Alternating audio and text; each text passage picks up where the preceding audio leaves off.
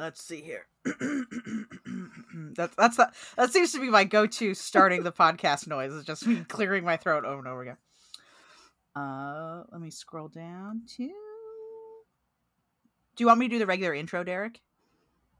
Yeah, pretty much. I mean, Okay. If it's bad, I'll change it. I mean, I can just snip. Thanks. That's the confidence I like to hear.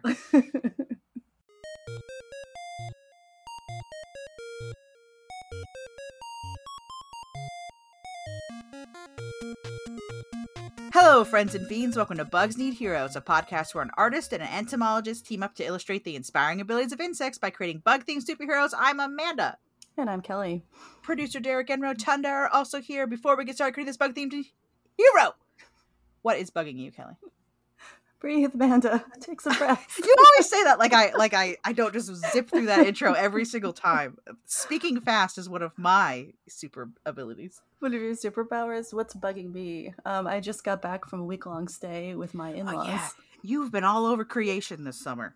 It's been a lot of travel, but it was nice. But being with your partner's family for an entire week is a lot. Mm-hmm. Even if they're wonderful, it's a lot. I have a mother-in-law. We call her Saint Linda because she is like the nicest person on the planet. But yeah, a week, you just feel like you have to be on all the time. You're always on. Constantly on. And they're always asking me bug questions, which is great. Is this a brown recluse? Is this a brown recluse? My answer is always yes. It has wings. Is it a brown recluse? This is the first instance of a butterfly recluse. It's totally fine. Don't worry about it. I'm telling you, if spiders could fly, that would really change the landscape of the whole planet. Well, their body plan isn't really made for that, but I think I would love it. I would love it. I just mean that people would go underground. You wouldn't see people maybe. Because the winged spiders would take over. It would just be me and the flying spiders living on top of the surface of the planet. It's fine. I mean, they do balloon. You get babies ballooning around. That's close. Yeah, but I can still take care of them when they're balloon in size. They're not yet my enemy at that point.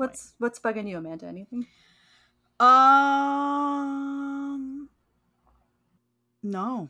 I am the Kelly this week with nothing to complain about. Kelly really. This week. I love it. I love it. I'm going to start speaking like this, very quietly and calmly. I'm Kelly now. Why don't you introduce our friends this week, Kelly? Lovingly met.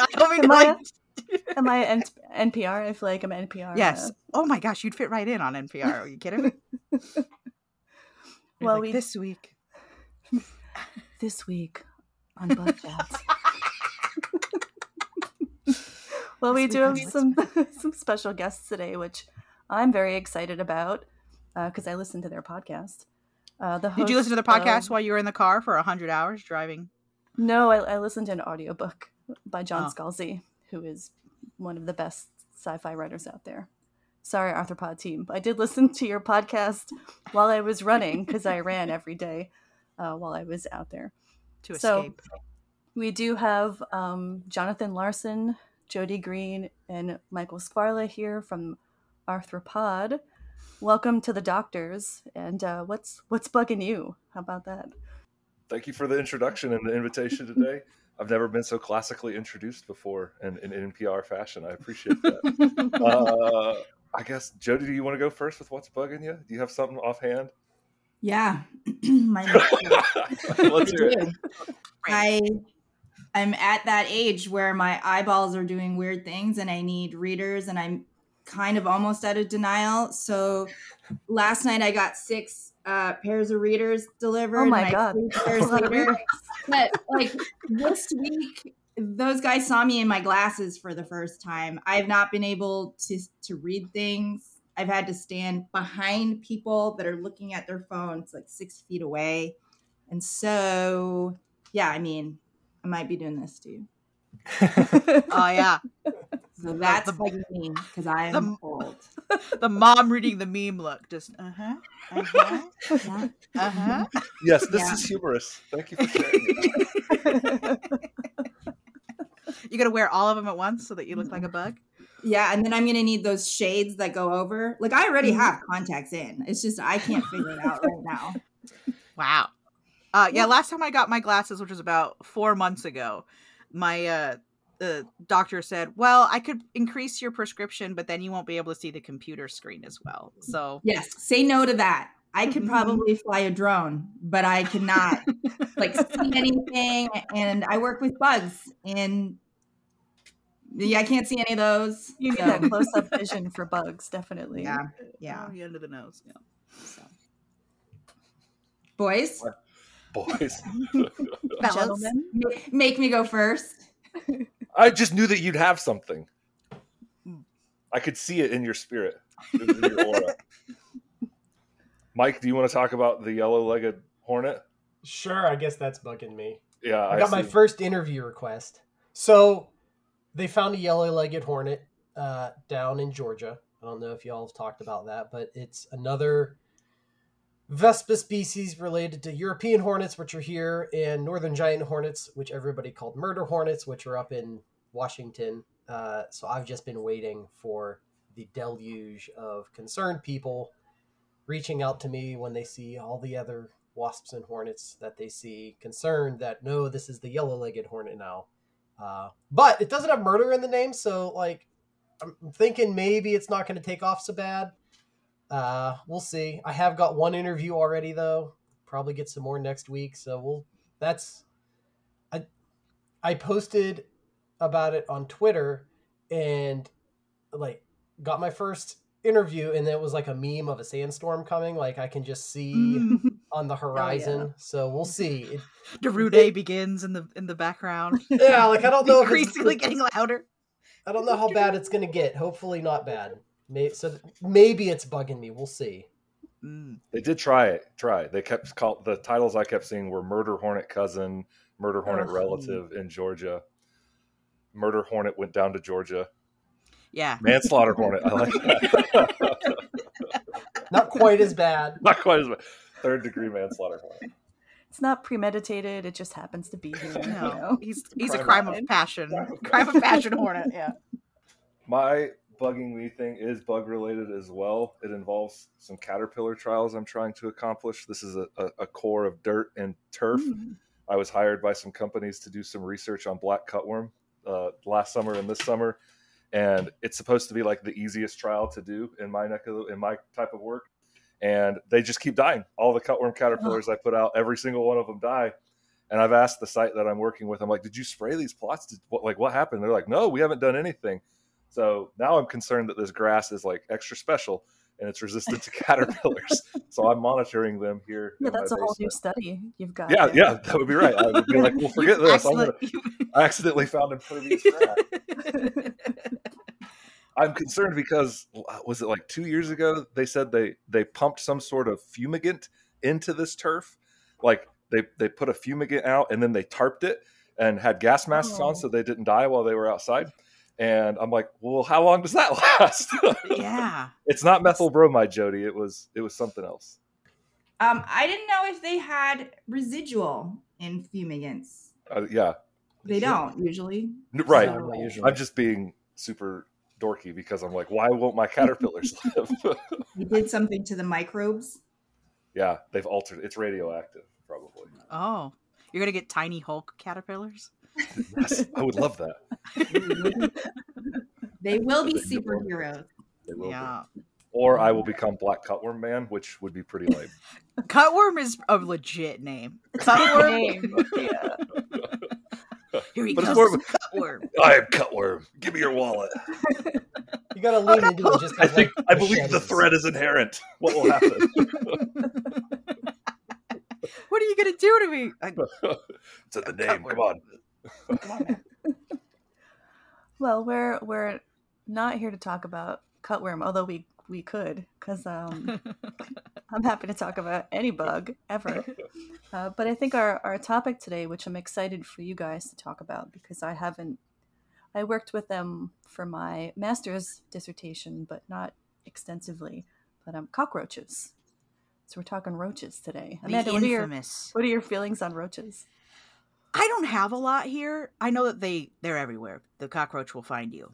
But in the Pacific Northwest, they're just not. You're on you're not that far from New York, I'm Kelly. basically in New York. Yeah. Yeah, so you're I know a in roach. the cockroach. You've met a fella before, whereas we don't really have them here. We get moths and ants and all kinds of other things, but cockroach isn't high on. You really have to mess up a place for a cockroach to Well, show I'm up. sure you have native cockroaches out there. I know that we do. Roaches aren't just the dudes that invade your home. Right. So they're around. Maybe this is just the media bias. Is I just think of them as you turn on the light and they're all there, and then they all leave. I know them from WALL-E, infamous children's movie. Mm-hmm. My one experience with a cockroach was in Hawaii. Oh. When I was a teenager, it was in my hotel room, and I just gently pushed it with my foot off the balcony and watched it fall 30 stories to I assume it's doom, but possibly not, because it's a cockroach. I Well, just it probably picture bounced that in right back slow to that. motion. It probably was just fine. It was just like, inconvenient that I'm down here now. So, our Arthro-Pod team, have you worked with roaches or come across them? I'm going to interject 1 second. Oh, sure, Derek. Amanda has met cockroaches before in our parents' backyard. They had that wood pile. Oh, Do you know what I'm Amanda's talking about, lying Amanda? to us right now. Well, I Is there don't a think she specific knows. Is there a specific story you're talking about? Or There were just damp wood termites in the wood. Oh. Whoa. Okay, so you're talking about that time we were all having a picnic and they all just emerged at once and we were all just covered in what I thought was termites? Is that what you're referencing? Yeah. Well, or are you referencing that termites are social cockroaches? Yes. So,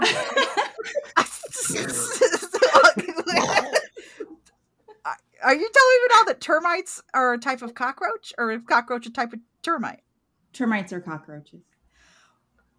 What are you even saying to me right now? I have always thought the termite was the cousin of our friend the ant. No. This That's is my no. favorite part of the podcast where Amanda learns something new. Yeah, it's fun to see your face as this is happening. Oh yeah, put on the. Okay, so back up here. So no, I have nothing to say because I'm flabbergasted that termites are cockroaches. Who would be the best person to describe and explain this? Would be Michael. He's clicking around. Sorry. Sorry, no, I was muted because I was on iNaturalist and Bug Guide seeing what native cockroach species occur in Washington State. I was too. You've got a couple. Outside of termites, you've got western wood cockroaches, at least, and some native termite species. So termites are cockroaches.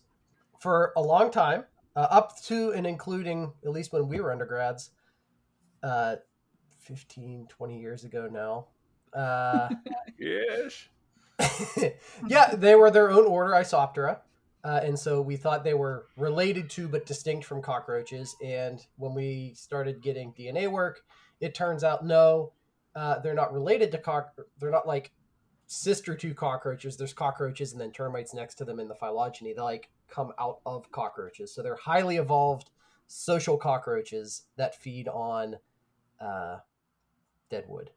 But if you look at cockroaches, they're related to this group called, now that I'm on the spot, Cryptocercus, that are also semi-social wood-feeding, just straight-up cockroaches. They look like cockroaches that you would find anywhere else, and that's the group that's most closely related to all of the termites. So it makes sense. They're like, oh yeah, there's the cockroaches that eat the wood and are social. Here are the termites that are just that, but like more so. So cockroaches and termites are related. Termites are cockroaches. That is unbelievable to me. All this time, they've been lying to me. They've been lying to me for 20 years now. I haven't heard this information. Yeah, there's still textbooks and people in the entomology departments that refuse to teach that. Yeah, it's a bit salty. Yes. Praying mantises are like predatory cockroaches, or they're related to cockroaches, right? Like they're the next out group, right? So you say Like- that, and I can see that because they've got the same sort of like The same gestalt. What? Yeah, they got the same general shape and feel, except for that they got the legs. So that's just a cockroach with some martial arts training, but. But a termite is like a totally different shape in my brain, but shows what I it know. is a little harder to picture, but it's cool. It's very, very cool, and that's why using DNA has been invaluable to taxonomy. It's pretty awesome. Yeah, the first article I get here is the termite is a cockroach. No, really, from entonation.com. We're not making it up. One of my friends presented at NASBR, the North American Bat Research Symposium, and or maybe getting the acronym twisted, but she found a spike in the bat guano of cockroach DNA, and she was confused by this at first until we talked about it, and it was the termite emergences as they were swarming, and all the bats feeding on those would cause spikes and those showing up suddenly. I think it was in like June or July. That's very cool. Very tricky. That's. Has there been other cases of that where we've been walking along thinking two animals weren't related, and then we do their DNA and we're like, "You are the father." It turns out the paternity is in. Today on Maury, you Like are the a cockroach. It's like an ant and a cockroach, and then like the queen termite's like, "My babies, my hundreds and hundreds of babies, they need their father." So, sorry, we've got off track here. But I just wonder what else we're going to find. Like I remember as a kid, they were like, the pika is more closely related to the elephant than a beaver. And I was like, that can't be true. But I wonder. You're thinking of the hyrax. Hyrax. That's Pikas probably it. or pikas are rabbits. Are rabbits, yeah. I think maybe elephant shrew or shrew are more closely related to elephants. There's been some whatever it was. Little things, yeah. Yeah, I just wonder what else we'll find when we genome all these crazy animals. Like my son asked me what the difference between a crocodile and a lizard is the other day, and I was like, I don't know. One's a big semi-aquatic. Yeah, like he was like, but to him, same general size and shape. He was like, where's the difference come from? And I was like, you're asking the wrong mom. You'll have to go ask someone else about that. So now that your mind has been blown about the origins of cockroaches, what truly have you had any questions about cockroaches, Amanda? I know your boy loves bugs. Does he? Yeah, he's been talking. He's about a big bug boy. I think my only real question is, what did they eat before there was people? Because, again, we associate them with kind of these garbage eaters, but that's just what they do because it's so easy. We make it so easy for them. But it sounds like the answer is dead wood for at least a significant chunk of them. Yeah, well, I don't even know what the numbers are.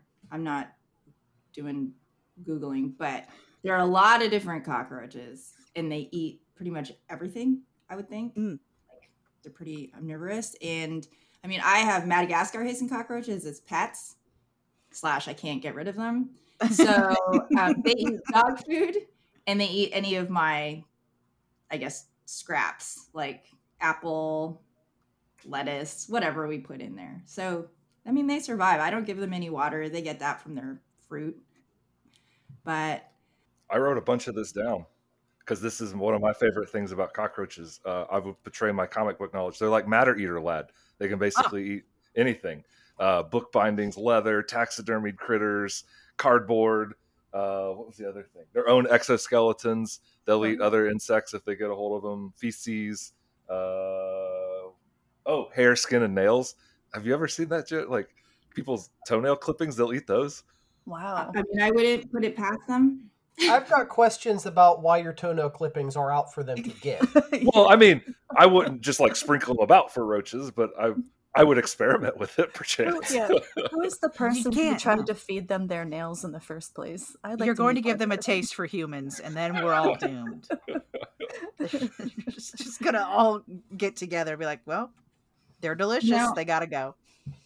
There was one point that there were reports or something about the roaches feeding on like babies in cribs. And I think that I was interested in doing that kind of research, but it was not, it's not something you could do. It's hard to get I think babies. what you just said. Hard to Right? get It's Like hard to babies. be past the Or room. just like, yeah, yes. Put a So what I seasoned need ham in there. is babies. Well, because Does anyone want to volunteer their baby to Exactly. get nibbled on by cockroaches? It's like why we don't have a lot of pregnant trials, because everyone, they're not super interested in testing on pregnant women, because then you have to test on a pregnant woman. Generally frowned upon in our society. Have you heard of cockroaches eating bed bugs? Yeah, I know they are found in the same place. I don't know. Cockroaches would eat the bed bugs because they've got the chewing mouth parts. Yeah, they could probably eat whatever they can catch, right? They're not distinguishing between different insect species. They're just, this is munchy and crunchy, and I'm going to put it in my mouth. Cockroach. And I have known someone to collect their toenails, so like, Ew. They're not predatory per se. They're omnivorous, so if they could catch it, but they're not like going out of their way. So Yeah.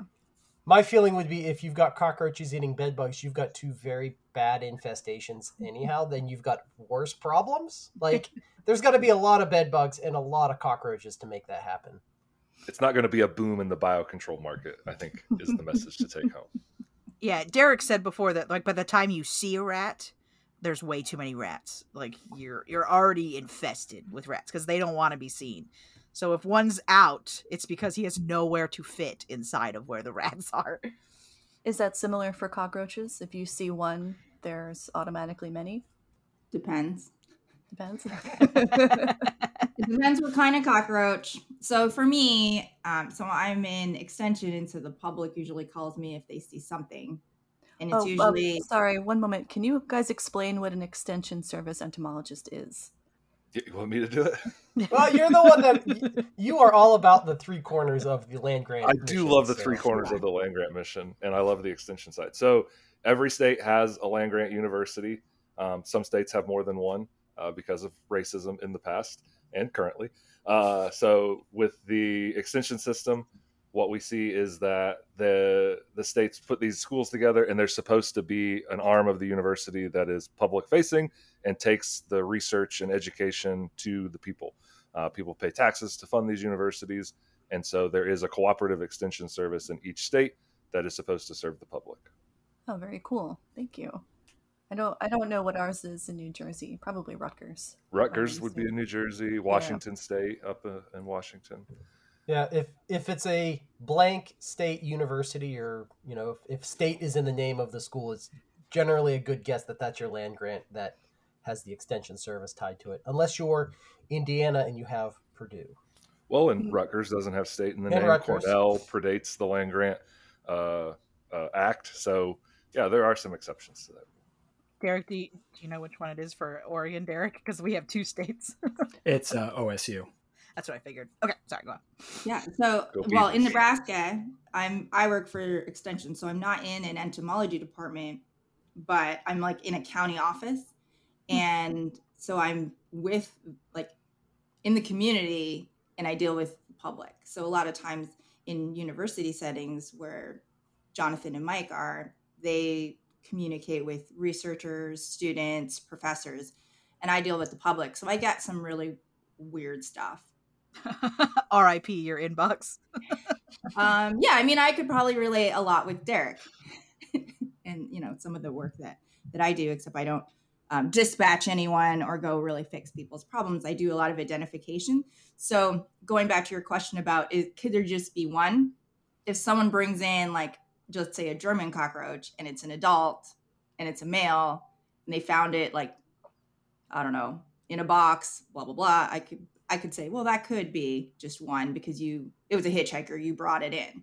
But if you woke up in your apartment and flicked on the light and saw things scatter, yeah, there's more than one. Or if you're in your kitchen and there's tiny little nymphs, yeah, there's more than one, because the younger they are, the less distance they go from where their harborage is. So if you're seeing little ones, you probably have, if you see a little roach, you might have more than that. Identification is key, though. To jump off what Jody said, probably half of my cockroach IDs are native wood roaches, the genus Parkablata. And it makes sense. They live, this kind of gets at your question of what did they eat historically.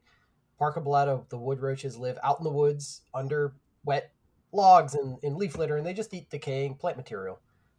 They're just out there in the woods eating leaves and dead things. But Pennsylvania is super woody, and so they come into people's houses accidentally all the time, especially if you live in the woods. And people always freak out. They see a cockroach and they assume it's going to infest their house. Because your house isn't filled with wet leaves, they come in and die. There's no, they don't eat human food or crumbs or anything, so there's nothing for them to eat, and they die. And we live kind of by the woods, and kind of jumping off what Jody said about the nymphs, I found cockroach nymphs in our house once, crawling on the ceiling, and I thought, oh, snap. I shouldn't have left all these dead leaves on the floor. Well, so My wet leaf collection. Leaves, no! But I got real worried because nymphs, like, you wouldn't expect to find wood roach nymphs in your house, but I took them into the lab, and that's what they happen to be. So my only guess is, like, a pregnant female came in, laid them, died, and they all died. But, like, yeah, 99% of the time you find nymphs, it's probably an infestation, but you should still get them identified because maybe it's not a bad, maybe it's not an infestation. Well, I think the big association people have is that a cockroach means that dirtiness is happening. Are cockroaches all that dirty? Like, should I, like, they don't, it sounds like they don't eat you or bite you like a mosquito would. They're eating whatever they find. But I know the association is that they're dirty, but are they very dirty? If you were talking about German roaches, I would say that's like the most unclean species that we deal with as pests. Would you agree, Jody? Well, yes, but see, the dirty or the germ, it's more like transfer, physically, mechanically on their bodies. So like them as an insect, let's just say I'm looking at a cockroach, like I don't think on its own it's very dirty, but their behavior makes them something that could be a public health pest. So they are a little bit dirty. That's what I'm hearing. They can be. I worked with German roaches for my master's dissertation. We had a colony. I was doing a predator-prey study and sort of a sensory ecology thing. And one of our undergrads left the lid open to our German roach colony. And they can climb any surface, anything. We found them all over the place the next morning. They had no problem. They're like on a window. They just are incredible for that physicality. I don't know if all roaches are quite that sticky, like wall and window sticky, but I would 1 out of 10 would not work with them again. A little too tricky. Do you find that you have a sensitivity at all to roaches after that long of an exposure to them for like a master's project? No, I don't. I actually have a sensitivity to mosquitoes now from being bitten for a few years for my doctorate, specifically Aedes. Albopictus, I get giant welts on my body now when they bite me. And although what's interesting is my advisor, he worked with butterflies for his doctoral dissertation, and he developed an allergy to their wings because the powder, and now he can't work with butterflies anymore. So it is the cost of being an entomologist is the species maybe you love the most. You probably can't work with forever. The tragedy of the entomologist. It's not just insects. My wife has that for mice from working in a mouse lab. Really? Yeah. Maybe I also have it for people.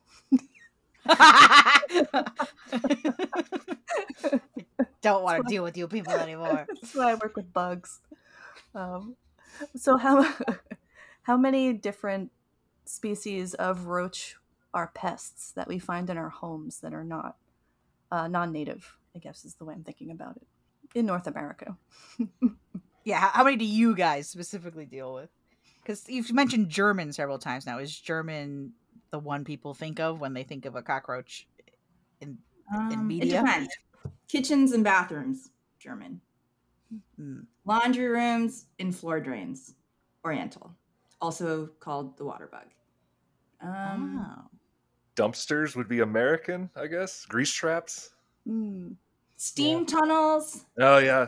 Connecting basements, American. Except the American roach is also called the palmetto bug, which sounds cute, but it's still an American It's a very cute name. Yeah. Yeah. And those, So where we are in some places more north, they don't fly, but I know they fly. The palmetto bugs fly into your face when you're Oof.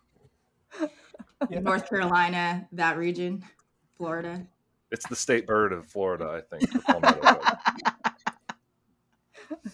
And then sometimes we have brown banded cockroaches, and those are the ones I would say, telephones and picture frames. Oh.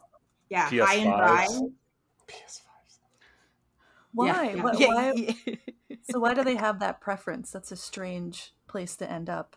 They just require less moisture to survive. Mm. So they like high and like really dry places. So if you get that roach and that's what's been identified, someone, exterminator or whatnot should know that it's like more a living area, look behind picture frames, clocks, things like that. So that's why, what Mike said, identification is key to figuring out what you're dealing with and how you can manage it, or if you even need to manage it at all. And then here, in Nebraska, the fifth one I would say would be the wood roaches. I think we have a couple species, but it's the same as what Mike said about them living outside. And those are the only ones that fly where I live. And so they're attracted to lights, the males. So that's why they'll come flying toward the house. And, with all construction and home building and stuff and wooded areas being cut down, firewood being brought close to the house, you're going to have wood roaches. So I would say those are the 5 I deal with. There's other places that have like smoky brown and everything. So the Turkestan roach. Yes. Australian roaches. Yeah, I had an Australian roach in my apartment a couple of years ago. I had 1 Australian roach and 2 American roaches, and I caught them Having a barbecue. Yeah, they were hanging out. And I caught them within a week of each other. They were both adults, and I brought them downstairs in a jar to my leasing office, and I was like, "This is what this is. This cannot be in my apartment. Fix it." We live next to the trash chute, so I'm pretty sure that's where they were coming from. And then an exterminator came in, and we haven't had a problem since. But living in an apartment building, even a pretty clean, expensive one, they still happen. If you've got a dumpster, you've got roaches probably, at least a little bit. So you mentioned nymphs. So what is the typical life cycle of a cockroach?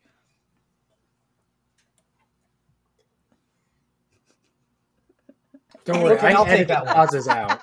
It's we know about pauses. Yeah. We'll just stare at each other like, who's going to take this one? Sure. So cockroaches have incomplete metamorphosis. So like all insects, they start as eggs. And cockroaches are neat because depending on the species, the females will either just lay the egg sac. It's called an ootheca.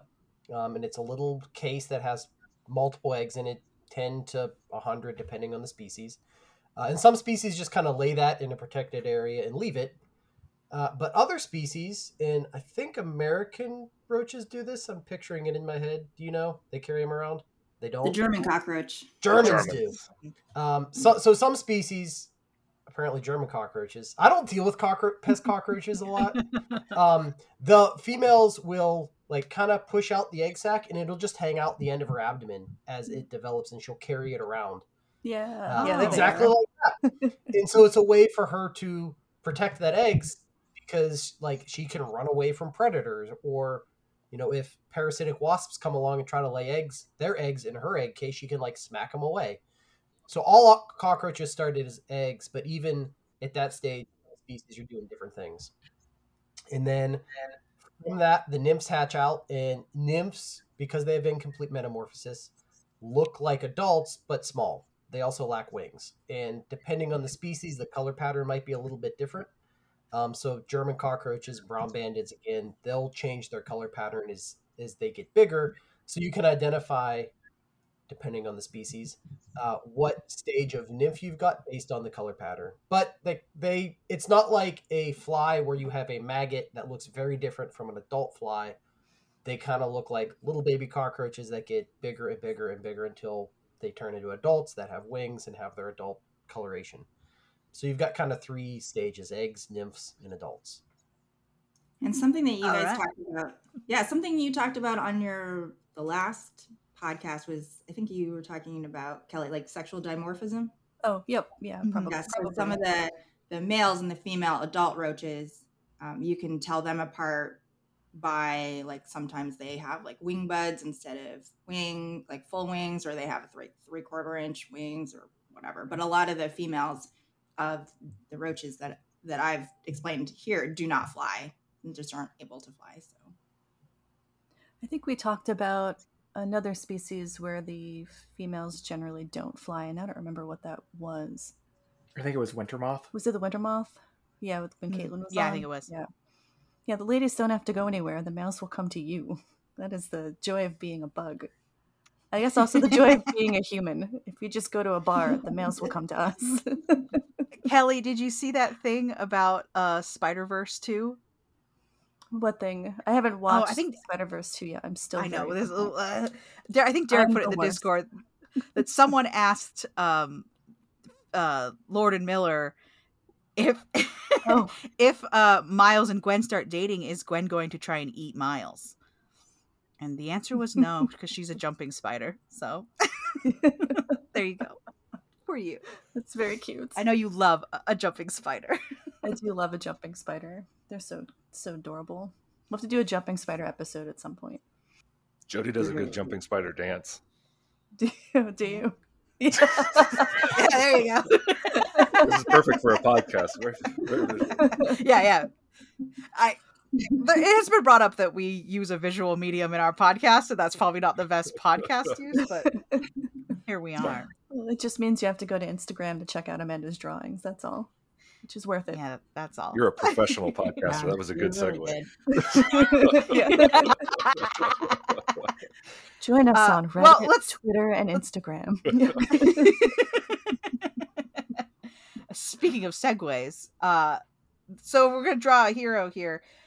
The first question I always have to ask a guest is, do you want this hero to be an attractive hero, or do you want them to be a squatty little Danny DeVito cockroach? Oh, Danny DeVito. He's a trash man. He's a trash man. The heroes only come in two types. Doesn't Pokemon have like a sexy cockroach? Can I say that on this show? Oh, you could say that, sure. Yeah, I mean, you've already said it. Might reveal more about you than it does about Pokemon. I don't know. No, he's right. Pokemon needs called out. There have been too many sexy Pokemon lately. Too much. We're also learning more about Amanda every day. No. I'm going to send you a bunny to the Discord right now, and you tell me that's not a sexy bunny. I'm sorry. These are the facts. Her name is Pheromosa. Oh, okay. Oh, yes. You're correct. She's got like one leg. Pheromosa.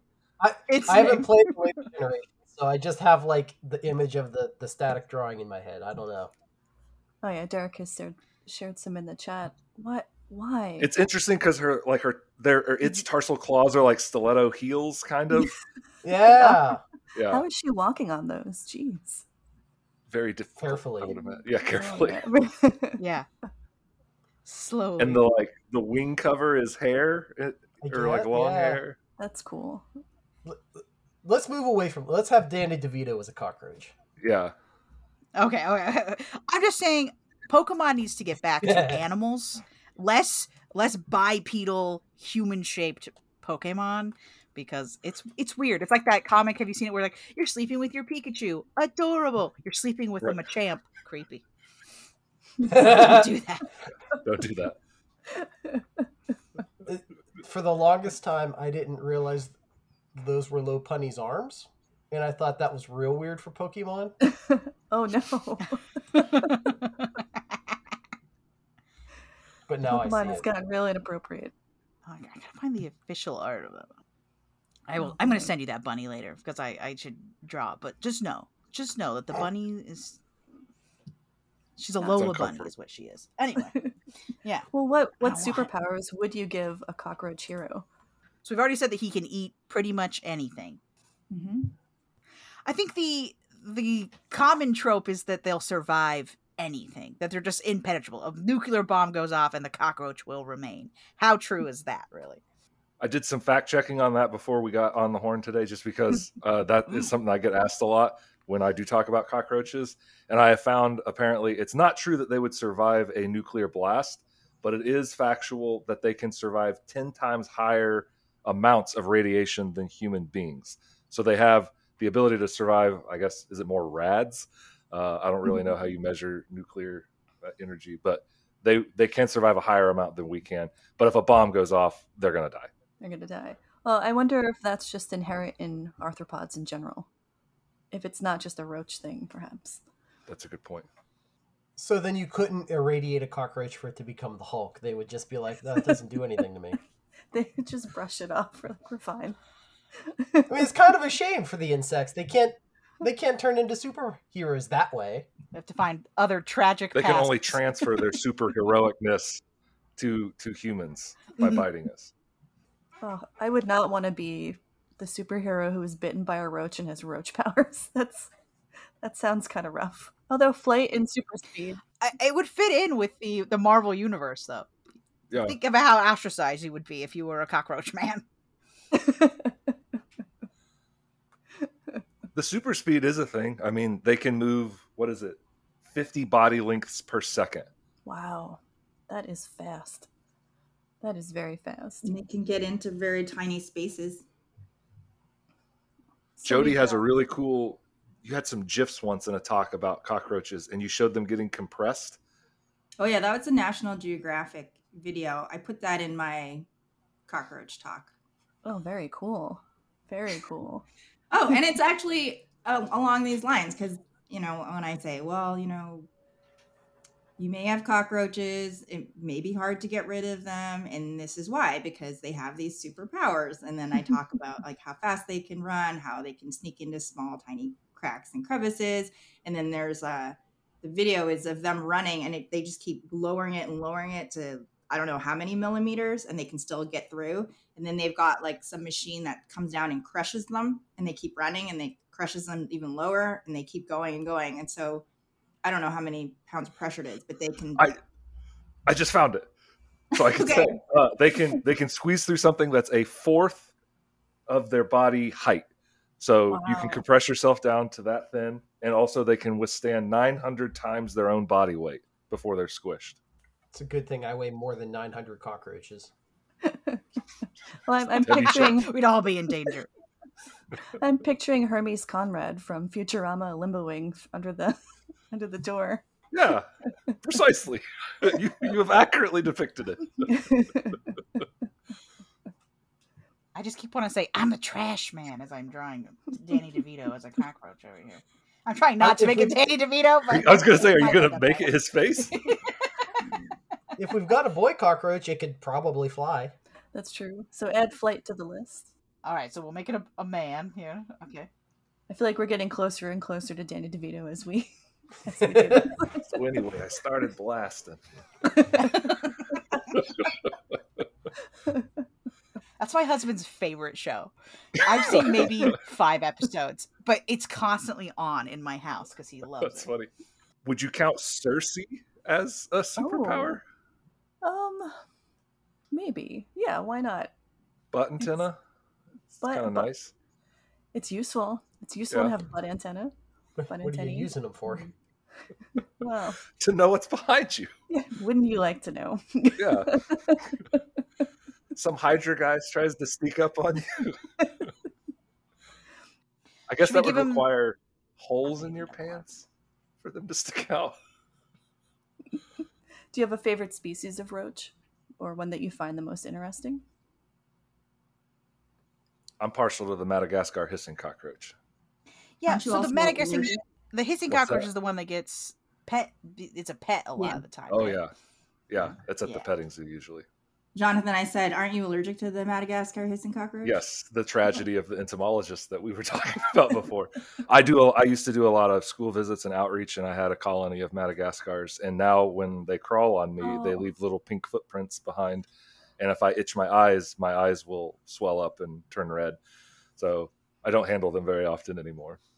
Mike has a very cute one on his hand right now. Look at that little guy. Yeah, see if I can get him to hiss on camera. Ah! Oh. That's okay. It's fine. They can It's survive fine. 900 It's times fine. their own body Great weight. balls, it's fine. That's what happens when you hold them in front of the mic. Actually, this is off topic, kind of not really, but the other day my husband's like, there's a bug on the counter, and that's normal. Like you don't just kill them, you put a glass over top of it and you just leave it there. So you just never drink out of any glasses that are just randomly there upside down. So like I look at it and I was like, oh yeah, it's probably, like I said, oh, it's probably a silverfish or something. I walk out, it is a Madagascar hissing cockroach nymph. So again, probably for the third time, they've gotten lost in my house.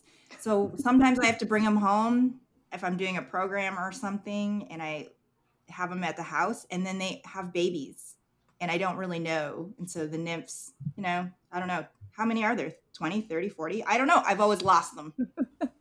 They just get free and wander your home. Yeah. And I mean, I think they can crawl out of a place that's like at the height of a piece of paper almost. Like they're so flat.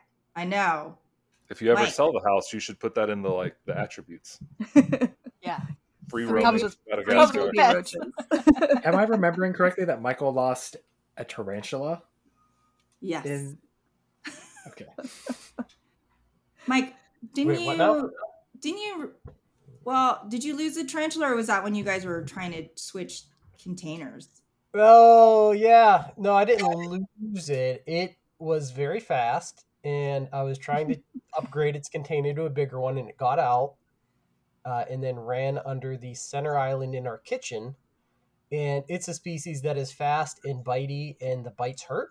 Ooh. And so my wife came out and was like, what are you doing? Why is everything off the island? I was like, you need to help me flip it over. There's a tarantula under there. And she was very upset at first. Is fine, expected. But yeah, we flipped it upside down, and the tarantula was kind of like hiding underneath, and I had to gently coax it out from under the island that was flipped over into a container while trying not to be bit or lose it elsewhere in the house. Oof. But it worked. We got it in. God's bless our spouses for putting Patient up partners. with all the bugs. I'm lucky that it happened more than 10 years into marriage and not like a week into dating. I frequently wake up to jars on my desk with random bugs in it that my husband has caught in the morning, or something like one of our cats is cornered, and he'll grab it and leave it on my desk. And he's like, do you want this to pin? Or sometimes it's just, is this an outside bug or an inside bug? That's a very specific love language, I think. It is. I'll take it. One time he didn't even put it in a jar. It was just in one of my field nets. It was a spotted lanternfly just in it with the net twisted on my desk. And I said, I guess I'm taking care of this now. That one was pinned. Boo, spotted lanternflies. Yeah, they suck. Although, Yeah, how's it been this year in comparison to last year? New Jersey really light, at least where I am. Surprisingly light. I don't know what happened. Maybe they emerged too soon, and because we did have a bit of a cold front at some point, or maybe trees retreated. I'm not sure, but almost none. Michael, are you in Pennsylvania? I am. All right, how's your lanternfly population going? Because you're like where it began. No, so I'm up in Center County. You're Center County, okay. We've got an established population here at a business that deals in car and truck rentals, which makes sense. But it's the only population in the county, so the county's quarantined for that. Oh, wow. But I kind of got the same, clients have been telling me, oh, they're here, they're not here, what's going on? So I talked to the folks doing the spotted lanternfly research, and the good news is now that they've been established in certain places for a while, we thought that they would feed on trees for 2, 3, 4 years and then kill the tree because they're kind of suck them dry, and that's too much stress over that period of time. But it looks like it may not be quite as bad because spotted lanternflies, once they get established in an area, the populations get real patchy. And so you'll have one area where you get hammered for a year, and then they kind of move on to a different area, and then a different part will have a high population. And so you're probably just seeing like natural variations, like you're going to see ups and downs year to year now.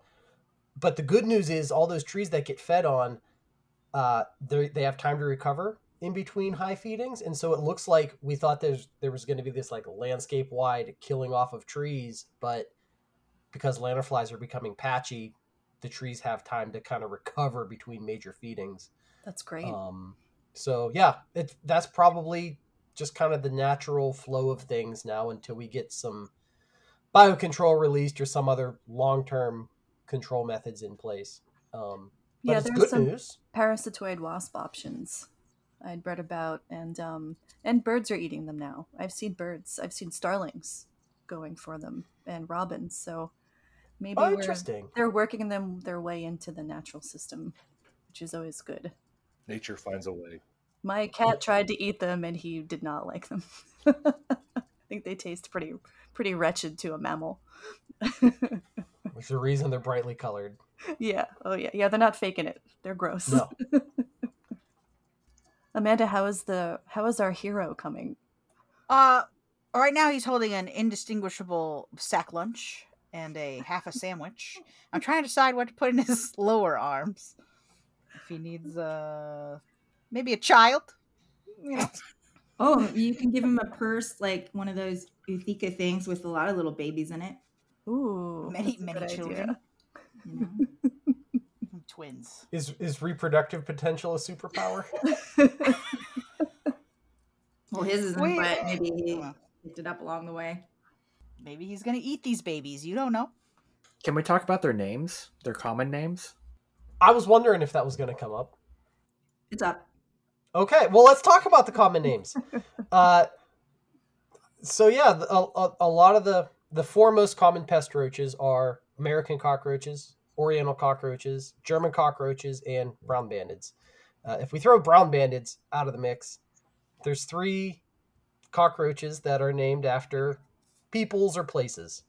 And the thing is, those 3 species did not originate in the places that they are named for. So German cockroaches are not from Germany. Actually, I'd have to look it up, but I'm pretty sure almost all of them are from Africa. A lot of our pest species come from Africa. And so what happened, I mean, John and Jody, correct me if I'm wrong, but these things get named because of racism, I think. Like we named German cockroaches because like the people naming them dislike the Germans, and it just kind of sticks. There is some of that. What I've read most recently, and I just put it in the chat box if people want to look at it, is that German came from the fact that Linnaeus first received one of these roaches from a county in Germany, and then he like reflected that in the name. It wasn't supposed to necessarily be an insult, but that if you look at like names that people use every day for cockroaches, they do typically reflect, I guess, nationalistic rivalries. If you read through this, it's a Christian Science Monitor article, but they like you could go somewhere in Poland and you'll hear them refer to cockroaches as Frenchies, basically Francuzi. I think there are other nations where you would have them be called Prussians because they are invading and doing all kinds of Prussian stuff apparently to them. The American cockroach, I assume, is because it has a McDonald's logo on its back. I don't really know where that one came from. It's because it's extremely capital. That's interesting because we hear about that. The joke is in pest control that Linnaeus named them the Norway rat because he was Swedish. Oh, maybe he is. Maybe maybe he was a bigger jerk than I reckoned. He was a man of a certain era. So that is a very polite way to put it. I mean, he classified humans into different subspecies, so yeah. I think this is an interesting topic just based on what's going on with the Better Common Names folks at the Entomological Society of America. I mean, they've pretty much said that all these names based on geography are on the table, it sounds like, for changing. Which is great. Yeah. Yeah, it is great. And we've already seen it happen now with the spongy moth. The Asian giant hornet is now the northern giant hornet. So I do sometimes wonder if we won't see German cockroach get pushed into this conversation, or American cockroach. I don't know that they're as prioritized as the other names. Probably much less prioritized than places in Asia, which, Yeah. you know, depending on what country you're in, the amount of racism and, you know, Germans and Americans probably don't experience as much racism as other folks. So I mean, it shouldn't be a priority. I cringe every time I do a cockroach presentation because I have to say Oriental cockroach, and I never know how that's going to be received, just because it is a loaded word nowadays. I don't know if that's on the list. I wonder what will happen. I've noticed that Facebook, if you when German or an Asian cockroach comes up in the Facebook identification groups, if you describe it as an Asian cockroach, Facebook takes that out. It hides the comments. Really? So you have to use the scientific name, or else your comment gets pulled. Kudos to Facebook. Like one thing that they're doing to fight racism, I guess. The one thing. They've done one thing right. Supported some genocides, but this is good. Good. And they want to fight Elon Musk in a cage. So which is funny. Mean, two Very victories. Let them fight. I am all for that. I mean, Zuckerberg's been doing martial arts training for a long time. He's pretty fit. I would love to watch that fight. And, he's also metal. So yeah, I was going to say his robotic endoskeleton will also serve him well. You're going to punch him and then, my gosh. Although Elon Musk has that like weird Rob Liefeld chest cavity kind of thing going for him. That barrel chest. He's a shape. We'll just say that.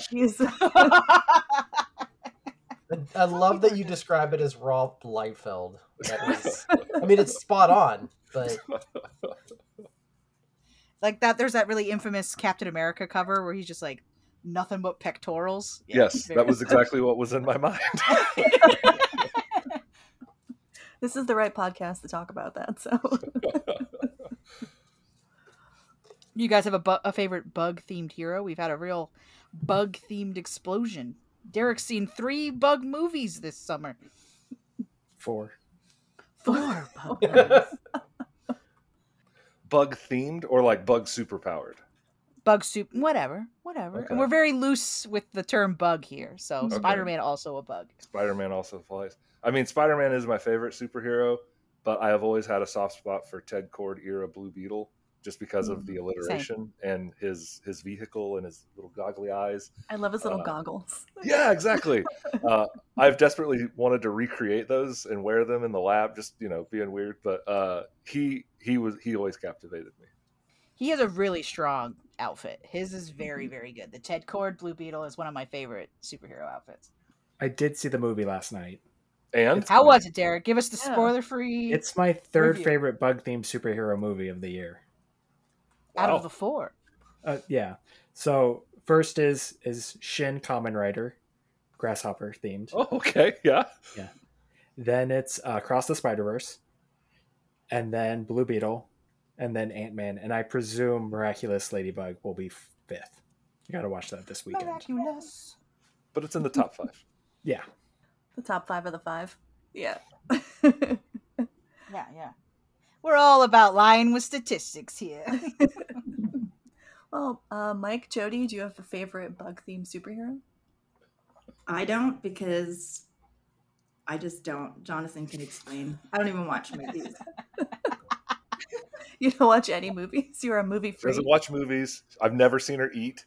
The only things that she does is look at bugs and walk around and like try to break into people's yards. She has been drinking water. Bugs. She's also a Zuckerberg android. Give me the bugs. Well, I wasn't even on the Pokemon episode that we did because I don't know anything about Pokemon. I looked at that sexy roach and I was like, ooh. But get it out of here. Yeah, I don't. What? I said there's also a trash bag Pokemon. So like, yeah, it's rubbish. But yet Pokemon is off the rails with Pokemon designs lately. Get back to cats that are mint themed. That's what I want. I mean, the first generation had a bunch of eggs. That's true. That's true. Also, so my son has recently started watching Pokemon. Did you think Togepi's only an egg for 4 episodes? It felt like a lot longer than It that. felt like forever as a kid. You're Yeah. like, when's this egg gonna hatch? When's Yeah. this egg? And then it hatches into an egg, so it was kind of anticlimactic. Very disappointing. Can I pick a superhero for Jody to like? Yeah, what was Jody like? Oh man, I've put too much pressure on myself. I was gonna say the Wasp, just because I like her superpower set. She's a badass. Yeah, I don't know the Wasp, but I have been called a Wasp by people. I would take it as a compliment.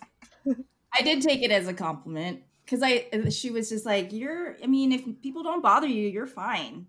And then if they bother you, like, you sting them and you sting them good, and then they hate you. And I'm like, I'm okay with that. My dad always said, don't get in fights, but if you're gonna get in a fight, make it the last fight. So, one and done. Start it, but finish it. Oh yes, a philosophy I've lived by. You're only gonna cross me the one time, and then it's over. I can't imagine you fighting, Amanda. You're so nice and friendly. Oh, that's not true. Well, Oh, let the don't brother cross me, Kelly. These knuckles are scarred for a reason. That's all I'll say. Well, Mike, favorite bug-themed superhero? Oh gosh. So I read comics, but I don't enjoy superhero comics, so I don't know them too well. So I'm going to pick a deep cut that I think John will laugh at and maybe nobody else. I'm going to go with Brown Widow, who is voiced by Nathan Fillion on the Venture Brothers cartoon. Oh. Surprisingly, a number of bug-themed characters on the Venture Brothers. It is, and it's my favorite cartoon and maybe one of my favorite shows, and I loved Nathan Fillion for Firefly. Oh, yeah. But I love how they riffed on Spider-Man with that character in his butt spinnerets. And so, like, all of it was the perfect joke that I laughed about a lot, and so I'm gonna pick Brown Widow. Perfect. I like it. I'm going to give that one a 10 out of 10 because I love a Venture Brothers reference. We do, so Derek and I at Comic-Cons, we do a panel discussion where we talk about the superpowers of Spider-Man is one of our talks. We're going to do one in Rose City coming up in September called Wolverines Don't Howl, and we discuss the sort of the animal analog abilities to what the heroes have. It's very fun. But for Spider-Man talk, we definitely mentioned butt spinnerets are the the way Peter Parker should be doing things, but Especially in the Raimi movies, right? Like if you're going to go biological, yeah, with the webs, they got to be coming out the right spot. Yeah. But I imagine it'd be very difficult to swing that way with your body kind of limp and, you know. A lot of somersaults. Heroes find a way. Yeah. With great power comes great butt responsibility. Did we have any? I know we had a couple listener questions. Where are Let me those? throw Derek? those in. Are they in Discord? Yeah, if you open the live recording chat, I'll throw those in for you. Thank you. Derek helps us keep organized. That's what a producer does. Yeah, he's great. He makes me sound smart, which I really appreciate.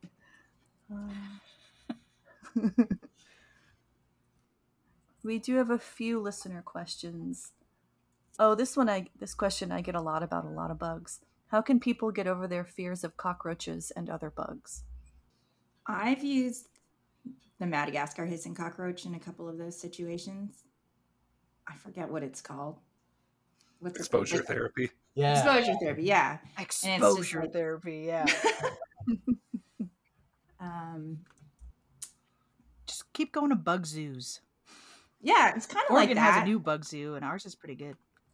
You know, seeing pictures first, seeing them in real life, if you want to touch them, and then holding them, and maybe even like some macro photography. You know, it's helped people look at things, and also like not all the pesty ones. Look at some really pretty insects, colorful insects. Avoid Blabberus giganteus. Blabberus giganteus. What is So- that? Giant cockroach. How big is it, Jody? Oh, I see. 4 inches. It's big. When I was in college, one part of my assistantship was actually taking care of the exotic cockroach colonies. And so there was this room, kind of picture like a giant walk-in cooler, but it wasn't cool. It was kind of warm. But inside there was shelves with 5-gallon buckets, and each of those 5-gallon buckets had kind of like wood chips at the bottom, and then cardboard rolled up, and then we would have, like, we called it rat chow, dry pellets for food, and then like a little watering container with this cotton wick, so they had food and water, and there would just be all different kinds of roaches, just in case anyone needed to do research and needed like a Florida wood roach or Oh, right. different lobster roaches, all these different things. And so my job was to take care of them, freeze some if we had too much population, but I could identify them by the way they smelled. Oh boy. There was just so many of them. I don't think they have them anymore, but I lost track of the question. What am I even talking about? How do you like bugs? How do you learn to like them? Oh, yeah. So Be being around them. Right. I don't even know where I've gone that thing then. I think in Jody and I's experience, we've often gotten comments like we've done a few things together where it was like just talking about our love for bugs. Remember Bugs and Bourbon Night that we did in that bar? It's like there were people there that they liked bugs, and then there were other people that showed up because they're like, this sounds really weird. I'm going to watch these two weirdos be weird and drink and have fun. And at the end, they said they felt different about insects. So I think like That's joining great. entomologists at weird things that you see in your local community, like go to a bug bowl or go to a bug fest. If you're truly afraid, I don't know that that's a great strategy, because like fear is hard to get over even with exposure therapy. So you might want like some help, maybe talking to a therapist if it's a true like phobia If and it's a things phobia, like that. yeah. Yeah. But if you're just squeamish about them, I think having somebody like excited and passionate about them explain why, like, no, actually this is amazing. Like, sure, it scurries, but like it can eat anything, and look at all their babies. They're kind of cute. It kind of breaks down that wall a little bit. Yeah. I think it's very excited. Yeah. Me too, And there's- JD. Me too. There's some like gateway bugs too that are less scary. So like lightning bugs, like some people hate moths, but some butterflies, some cool beetles, cicadas. Like when you have the exoskeleton, a lot of times like that could be a gateway into curiosity for kids and other people, because there's nothing living it anymore. You learn about the life cycle, so then it's more interesting. So I guess for me, my background is pest management, and that's what people call me for. But hopefully there's also like a certain respect or appreciation, because even with cockroaches, as gross as people think they are, there's some really fascinating things about cockroaches. And not all cockroaches are like brown. There are some really beautiful cockroaches, of the, I don't know how many thousands in the world. And like, they are like superheroes. They have some really, really cool adaptations and, things that keep that allow them to survive for this long. Right. So, Yeah, and that's that enthusiasm. You are like brimming with cockroach love right now, and it helps people be into it. I love showing my friends' kids all the bugs in their yard, and now they bring them to me. Aunt Kelly, what's this bug? Or I mentioned this in one episode, but we had a funeral for a spider that my little buddy had found, my friend's son, and we talked about how spiders live, and he was worried that the spider's family would be sad. It was the cutest thing I've ever seen. But it's just that enthusiasm. It's that brightness about insects. And I think reminding people that they're animals. They're an animal, and they're a living thing, and they have a nervous system, and they have a life. And we should be respectful and also interested, because they're a lot more interesting than humans. We're pretty boring as far as animals go. our superpowers are sweating and what is it? Following things Yeah. until they're exhausted, basically. Yes, correct. I Forest think- predator. Just I think it helps to have kids around too. Like in my experience, if kids are enthused about bugs and touching bugs, the parents will, and I've had parents walk up like, you're disgusting. Like, why are you doing that? And then their kid pets all the stuff. And then they're like, well, I have to do it too now because I don't want to get showed up by my kid. So I do think it helps sometimes to have that childlike wonder in the atmosphere. Oh, definitely. Because it is kind of learned, right? Like, Oh, Mhm. yeah.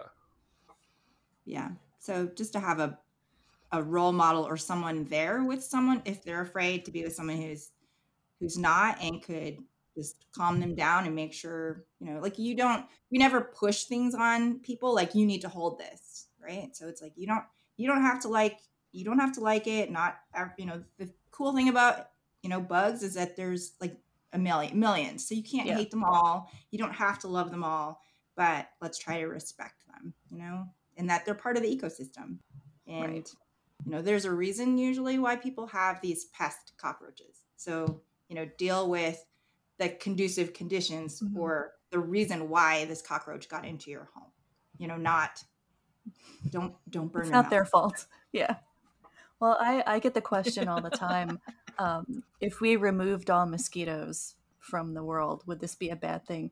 Which is like sand in my underwear. I can't stand that question. But for you guys, and I'm picture me like Anakin. I hate sand in this situation. It's not good. Mhm. But if we removed Spores all gets everywhere. cockroaches, would that be a bad thing? Like if we extend this question out to other species. So if every cockroach on the planet were gone, what would that do? Be a tragedy. I think it would be bad. I mean, they're a natural part of the decomposition system or cycle on our planet. If you go out into the woods, they're breaking stuff down and returning nutrients to nature, just like dung beetles and all the cerambicids and everything else that are out there. Lots of things eat them.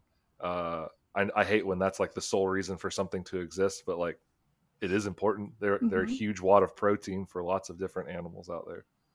Well, breaking things down, like termites are cockroaches. So in like forest systems around here, you would just have a huge buildup of woody debris on the forest floor because those termites aren't breaking them down. And then you've got like all kinds of fuel for forest fires. So like, yeah, they break down leaf litter, but the termites are breaking down wood. And if you go to places like Africa where they're not feeding on wood, they're feeding on things like grasses, you would totally change the ecosystems if we removed all of them. There would perhaps be more horrifying fungi out there. The trees would be rotting all around us. That's the real take home. Fungi terrifying. Let's just keep their levels Yeah. down as much as possible. They know no gods. No, The fungi. They're not to be they trusted. are the gods. They live underground. They're gonna last of us, all of us, at any given moment. Listener Joanna wanted to know about cockroaches surviving house fires. Is that a thing? I mean, you just said that like our woods would be covered in debris if we didn't have the cockroach termites. So do they survive forest fires or house fires? Cockroaches?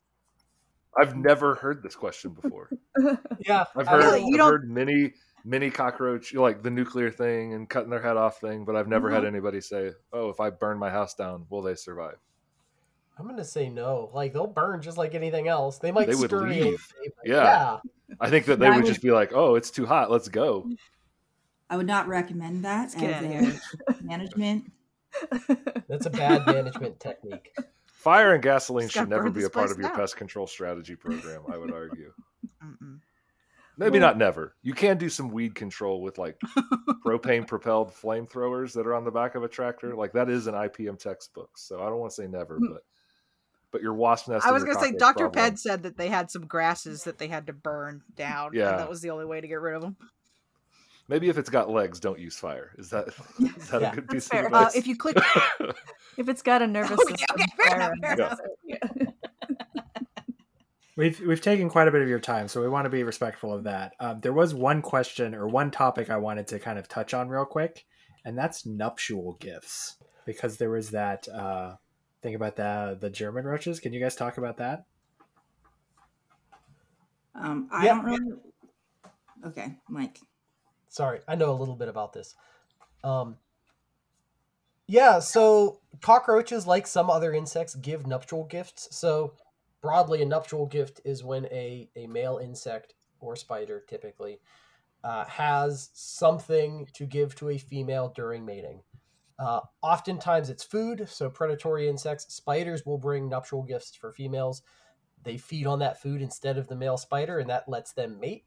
Praying mantises, you could think of a male being eaten as him giving himself as a nuptial gift. Oftentimes these nuptial gifts are full of protein and energy and things that the female needs to make more or better eggs. And so the male, by bringing this gift to her and giving her this food, ensures like not only his survival if it's a predatory species, but also like that his progeny are going to be better because he's giving the female like something to make better eggs with. Some groups, like some of the hanging flies, have gotten so far they'll just spin a silk ball that has nothing in it and present that as a nuptial gift. Seems So pretty there, cheap. yeah, there's some. Well, it probably By the time evolved. she realizes I'll be long gone. It probably evolved out of giving a real thing and then just kind of turned into these silk balls. Cockroaches do this, at least some species, and so certain species, the males will secrete like an oily, protein-rich secretion from under their wings, and so when they mate, they'll open their wings up, and the female will feed on that secretion while they're mating, and it's got protein and other things in it that she needs to make her eggs. And this has, correct me if I'm wrong, John and Jody, this has gotten into or affected mating because of pest control. So in certain pest species, and I think German cockroaches is the one that we know the most about, we use baits and we poison the baits. The cockroaches come along, eat the baits, and die. But there are always some individuals in a population that won't feed on those baits. And so they evolve an aversion to those baits because they're the only ones that survive. And what happened in German roaches is the sugar base that we use, that they've developed an aversion to, is very similar in chemical structure to the nuptial gifts that the males give. And so because they're avoiding the baits to survive, they are having this weird aversion to mating in nuptial gifts. And so there's a kind of a, we're messing that system up too. Oh, interesting. That's fascinating. It's a glucose aversion, and so it's the sugary taste of the secretion that the male makes. The females are now averse to the glucose that's in that as well, so they're rejecting their advances. Right. Why did you let me go on that rant when you know what's going on? You said it all. You laid it out. It's less protein, it's more it's sugar. Okay. So we destroyed the candy industry and cockroaches. Yeah, the Valentine's candy. Chocolate industry is flailing. We're essentially cock-blocking roaches. Sorry, Derek, I probably have to bleep that, but yeah. He comes with his roses and his chocolates. He's like, "Hey, babes," and she's like, "Are you trying to kill me right now? Get out of here!" So, do you know then, like, how do they mate? If there's an aversion to the nuptial gift, like it still happens, obviously. Scrubs just at, like, lower rates are getting it. Scrubs. She's like, "I don't want no scrub." Suddenly, the scrubs. Gosh, I'm going to be listening to TLC all after. Scrubs are making strong financial choices. I guess some females are saying yes even without the nuptial gift. It becomes unnecessary. Maybe the urge to mate is stronger than the urge to receive the gift. Yeah. Or she just goes, "Thanks," and just puts it aside, and then I love chocolate. I love this. That's great. You know me so well. Jody, can you talk about that from a pest control perspective, though? Like, you used to walk a route. Like, what does it mean when the baits stop working? Those are sort of our go-to method of cockroach control, if we can talk about them as pests rather than superheroes. Well, yeah, I guess so. But like they did reformulate so that they weren't averse. Like it was a big thing at the time. But there are so many different types of bait now, so they changed the sugar that was in it so that they weren't as much. So Um, how does the bait work? Like, why do we use cockroach baits rather than stomping on them? so you mean instead of like baseboard spraying? Yeah, So instead of spraying wall to wall so inside your what house. companies should do is use a bait. So a bait, and when I discuss this, I always try to make it relatable. So you have to really know what you're trying to kill in order to use a bait. So it has to be attractive and it needs to be palatable and something that you're going to share with your friends. So, to each of you, what would be the perfect bait for you if you had to eat something that was toxic, right? Like I'm not going to eat corn on the cob and that's not going to kill me because I don't like getting that in my teeth. So it doesn't matter how good that toxic bait is. I'm not going to eat it. You're not going to kill me that way. You might be able to kill me with like a French fries and bourbon, maybe some poutine. For sure, I would die. Really, you're killing yourself at that point, aren't you? I mean, Yeah. poutine and bourbon. I want to go die with Jody. I'm in it for the poutine and the bourbon. Jody's going out in style. Yeah. I think mine would be scotch and probably real good New York pizza. I could do that. But also French fries are very tempting. Very, very tempting. That's a complex bait matrix. I really like, we call them JoJo's, but they're probably properly known as potato wedges. I like those a lot. I like jalapeno poppers. You could probably kill me with a jalapeno popper. Yeah. I think if there was Anything- a nice dish of salsa that was poisoned and sitting out with tortilla chips next to it, I would Eat die. the whole thing. You'd play the game of like, how many of these could I eat before it Yeah, kills me? there is a threshold. I can do it. I can stop when I want to stop. It's not a problem. It's not a problem. I play that game with, I'm allergic to citrus, and so I can eat pineapple, but only a little bit, and so I'll often play the game of like, how many pineapple bites can I eat before it starts to kill me? Yeah. So anyway, Yeah. that's the idea of bait, right? Because then, especially like, well, I think Kelly and I would definitely be not well. So because it would be like, hey, you got to try this, and then so that's what the bait is. So if I were the cockroach, I would go try the bait. Like they're not necessarily like social, but they do aggregate together and live in the same kind of harborage. So you bring it back and you feed it to the nymphs, you kind of feed it to each other. Cockroaches are also, as amazing as they are, they're also gross in the way that they will eat each other's like saliva, eat each other's poop, all that other stuff. And so that toxic part of the bait will get circulated in that population and then they'll eventually die. So that way there's less, bait available in areas that cockroaches aren't hanging out. And there's not like a broadcast spray for non-targets, humans, pets to get in contact with. So it's very targeted for that cockroach. That's why it's the most effective and targeted for that specific pest. So that's why also knowing your roach and where they're going to be hiding is what you need, because if you put it in the kitchen, if you had brown banded roaches, in your phone or in a motor or something, in your PS5. yeah, the PS5 or in your computer, then that's not going to help. So but French fries and bourbon, if you put that there, people are gonna, so it's targeted to those specific roaches. Very cool. And we do have to suppress them in some situations. I mean, obviously, you don't want them in your home or you don't want them in your apartment. But on the large scale, like we're talking about systemic issues, right? Like asthma and allergies are on the rise amongst people who live in multifamily, multi-unit housing, especially ones that have large cockroach populations, because people become sensitized to like cockroach dander and like exoskeleton bits and things that float through the air. And so the baits are our best way at getting at these like huge groups of cockroaches, I guess, and getting rid of them and helping people's health. Yeah, you can reduce the population really quickly. And I think you have to have like a 95% decrease in order to get that population. Otherwise, they just, I guess, rebound. But yeah, a very serious pest. They're very hardy. Very hardy. So wait, hold on. So I know that there's an acceptable threshold of cockroach allowed in like chocolate. If you got this cockroach sensitivity, could you essentially become allergic to chocolate because there's enough cockroach that there's enough cockroach bits in it, or do you think you couldn't get that sensitive to it? The threshold should be pretty low for that. I mean, Like, if you're getting that I'm many, doing- you have a problem. That's true. Maybe you're eating a lot of chocolate. You don't know. I would be worried at that point about basically touching any packaged food because there would be conceivably cockroach bits hanging out on any packaging and that kind of surface stuff.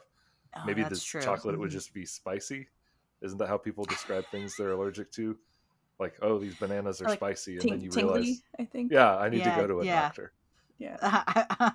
This Mandy- banana was more zesty than I was anticipating. Is that what happened with you in citrus? Does it get tingly? Yeah, because my citrus allergy escalated over years. I was only a little bit allergic as a kid, and I couldn't use orange soaps. And now as an adult, I get it's the throatsies and the not goods. I appreciate the term throatsies. Well, I don't want to be too dramatic on the podcast. Oh, I like it. I get the grass pokies. I'm allergic to grass. If I touch grass too much, I get hives all over the place. So throatsies is very apt. So I guess no one can tell you to go outside and touch grass. Yeah, then. go touch grass, John. I was a turf grass entomologist as a grad student, so it was a great chosen career. Just like you as a mosquito ecologist. So if you look over in the side chat here, there's an Immigrant link.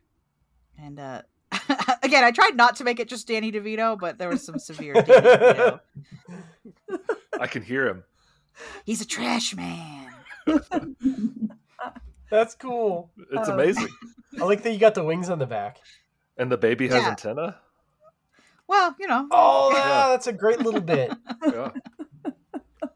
The goggles are great. The goggles a are little bit of so Blue good. Beetle in there. Yeah. Oh yeah, I think Derek said to put a McDonald's logo on the bag. Yeah, I didn't want to get us in trouble, so I'm interested that you guys would know that it was a McDonald's bag. Long, sexy antenna from the Pokemon. I can't wait to that see it's him got a colored hoagie. in. It's got a hoagie. Yeah, I hope to make him different shades of brown. We've done 2 trashy bug characters in a row, but we gave one a lot more respect than the other. Dung Beetle's like a proper hero, and here's Cockroach, a trash man. That is a proper hero. I think. Yeah. He would hang out with I would love D-Man to if have- he was in the Marvel universe. Oh yeah. He had a strong Plastic Man vibe for me. As far as, what he's up to. Yeah. He's indestructible. He's irreverent. He's a trash man. I'm a scat man. That's what I keep thinking. He's a scat man. And a little double entendre with the Scat Man too. Oh, nice. Yeah, definitely. Well Give it the played. way roaches work. Well, I can't wait to see it fully colored in, Amanda. That's going to be ridiculous. Mhm. Well done. That's always my hope, is to really push the limits of ridiculousness. What is So, a superhero? What is a superhero, really? But a ridiculous... I mean, if you really break down the tropes of superhero-dom, it's pretty ridiculous. That being said, the new Superman is good, and you should watch it. All right, Derek is shouting at us to do legs in the Discord. And if Okay, this okay. little if something pops up on my screen one more time, I will hurt Derek on the other side of the country. You're going to So be we- here in a month, and you can just... Get that was 'em. for all the... All the legs. So we usually, at the end of the episode, choose how many legs would we give our bug hero, 0 out of 6, or our bug in general. How would you rate the cockroach? Amanda, do you want to lead? How are you I don't know. So, if you got rid of all cockroaches, we would die, is what I'm hearing. But if we died, cockroaches would be fine. So, high rating. I'm gonna say 5 out of 6 legs, because they're not useful to me in a immediate sense, but they are useful to me. So they lose a leg. They lose a leg for not being immediately useful to me. I am ADHD. I like the reward right now, baby. But dead useful. They're What's your being favorite part indestructible about a and eating cockroach? anything. I think the being able to squeeze through any little sliver of space is very cool. You can't keep them out. All you can do is be unappealing and hope that they don't notice you. Jody, how are you feeling? Well, I feel the same way as Amanda. I feel like they are very superhero-y. But I mean, do you ever give a perfect score? That's my problem. We have given perfect scores. I don't remember on what though. I think we gave Dung Beetle 6 out of 6 because he surprised us so much by being cool when we weren't expecting him to be. So I've pulled up the ratings. Japanese honeybees got 6 out of 6. Mosquitoes got 6 out of 6 from one of the hosts. I think it was I'll let you guess which one. Death's Head Hawkmoth got 6 out of 6. Earwigs got a 6 out of 6. Okay, well, I would probably give it a 6 out of 6. I just didn't know if it was like a pain scale. Like, I'm never going to do the whole amount. Right. Because there can always be more pain. But I didn't know. I just wanted to make sure. Yeah, we're generally pretty generous. We're usually 4 to 5 range unless you're a pretty... You have to be an Emerald Ash Borer to get real low. Very harmful. But even they're beautiful, so they get points for that. Oh, Silverfish, I think, got 2. For being bitey little jerks. Hey, Terragos. Oh, those tiny little cuties. My problem is I think they're all cute. So no matter what, they always get a couple points from me on cuteness. Mike, what do you think? I think I'm going to go 4 out of 6. Explain your reasoning. I really like native cockroach species, like Parkablata are some of my favorite, even though they're kind of bland looking. I just love the idea that, like, I go out in the woods here and there's a bunch of cockroaches. It gets really cool. And some of the tropical ones are real pretty. But man, pest species are real obnoxious. And the fact that, like, some termites are cool, but also pest termites, especially when you get into, like, drywood termites down south, that's real frustrating. And they make us spray a bunch of pesticides that we wouldn't have to otherwise. So I'm going to knock them down a couple pegs for the pest species being annoying. That's fair. Fair enough. Yeah. And John? I guess I'll piggyback off what Mike said, and I'll do 5 out of 6 because, like, if we're doing this superheroic wise, I would imagine that Cockroach Man here has a shadow version of himself that looks basically identical, that causes asthma in kids and eats the food out of people's homes and spreads germs while he's trying to, like, clean up things and make be more like a German or a wood roach perhaps. So we got to take the good with the bad, but I think that it's like the baseline insect in a lot of ways, like the legs, the antenna. There's nothing spectacular about a roach, but they put it all together in this amazing way to become a tank, like an impervious, uncrushable, unradioactivable kind of thing, non-irradiated thing. Or maybe that would be a better way of putting it. Use actual English. They're unstoppable machines. They're really neat, and It would make a cool superhero. Yeah. Maybe on the Harley Quinn show. Oh yeah, he'd fit in well in the Harley Quinn show. This little dude here. I kind of picture a roach hero in The Watchmen. Oh yeah, yeah, I think he would fit in really well in The Watchmen. You could really swap out Rorschach for a cockroach. Yeah. Imagine you change nothing about Watchmen except for Danny DeVito plays Rorschach. You guys are all idiots. Don't you see, Manhattan Man? They've got you by your blue balls. I'm not locked in with them. They're locked in here with me. I want this now. Someone with better editing skills than me do that. I think I would probably also give the roach, I think, a 4 out of 6 is reasonable. If I could give a half a leg, like just that first. If you were to see a bug with half a leg, I think cockroach is high on that list. Yeah. 4.5.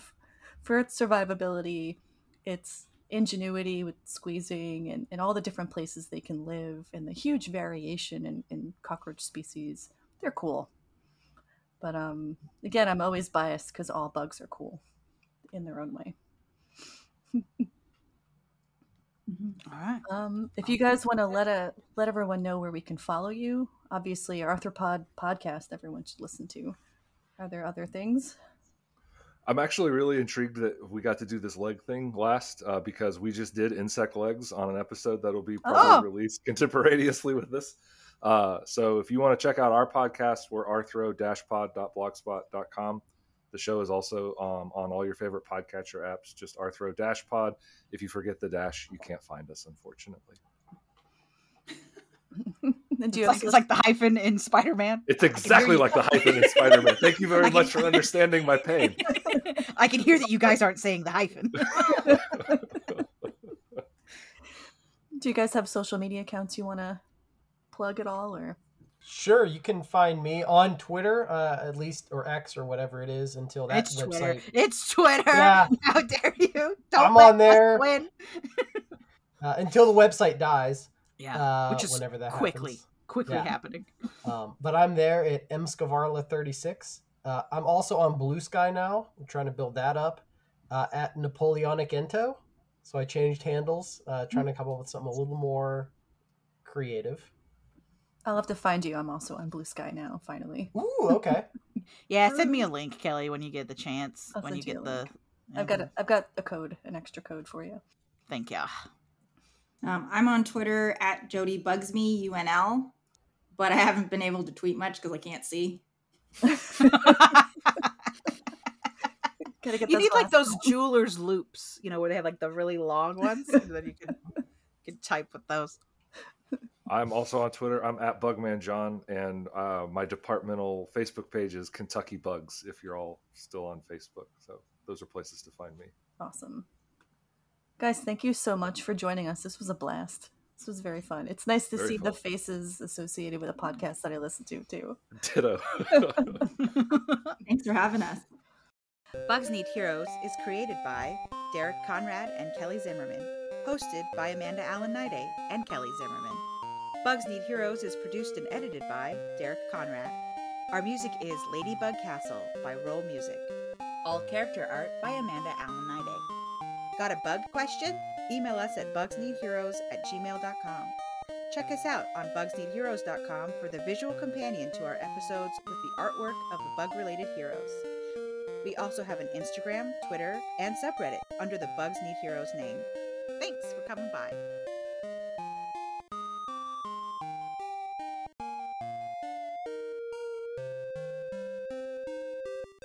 This is munchy and crunchy, and I'm going to put it in my mouth.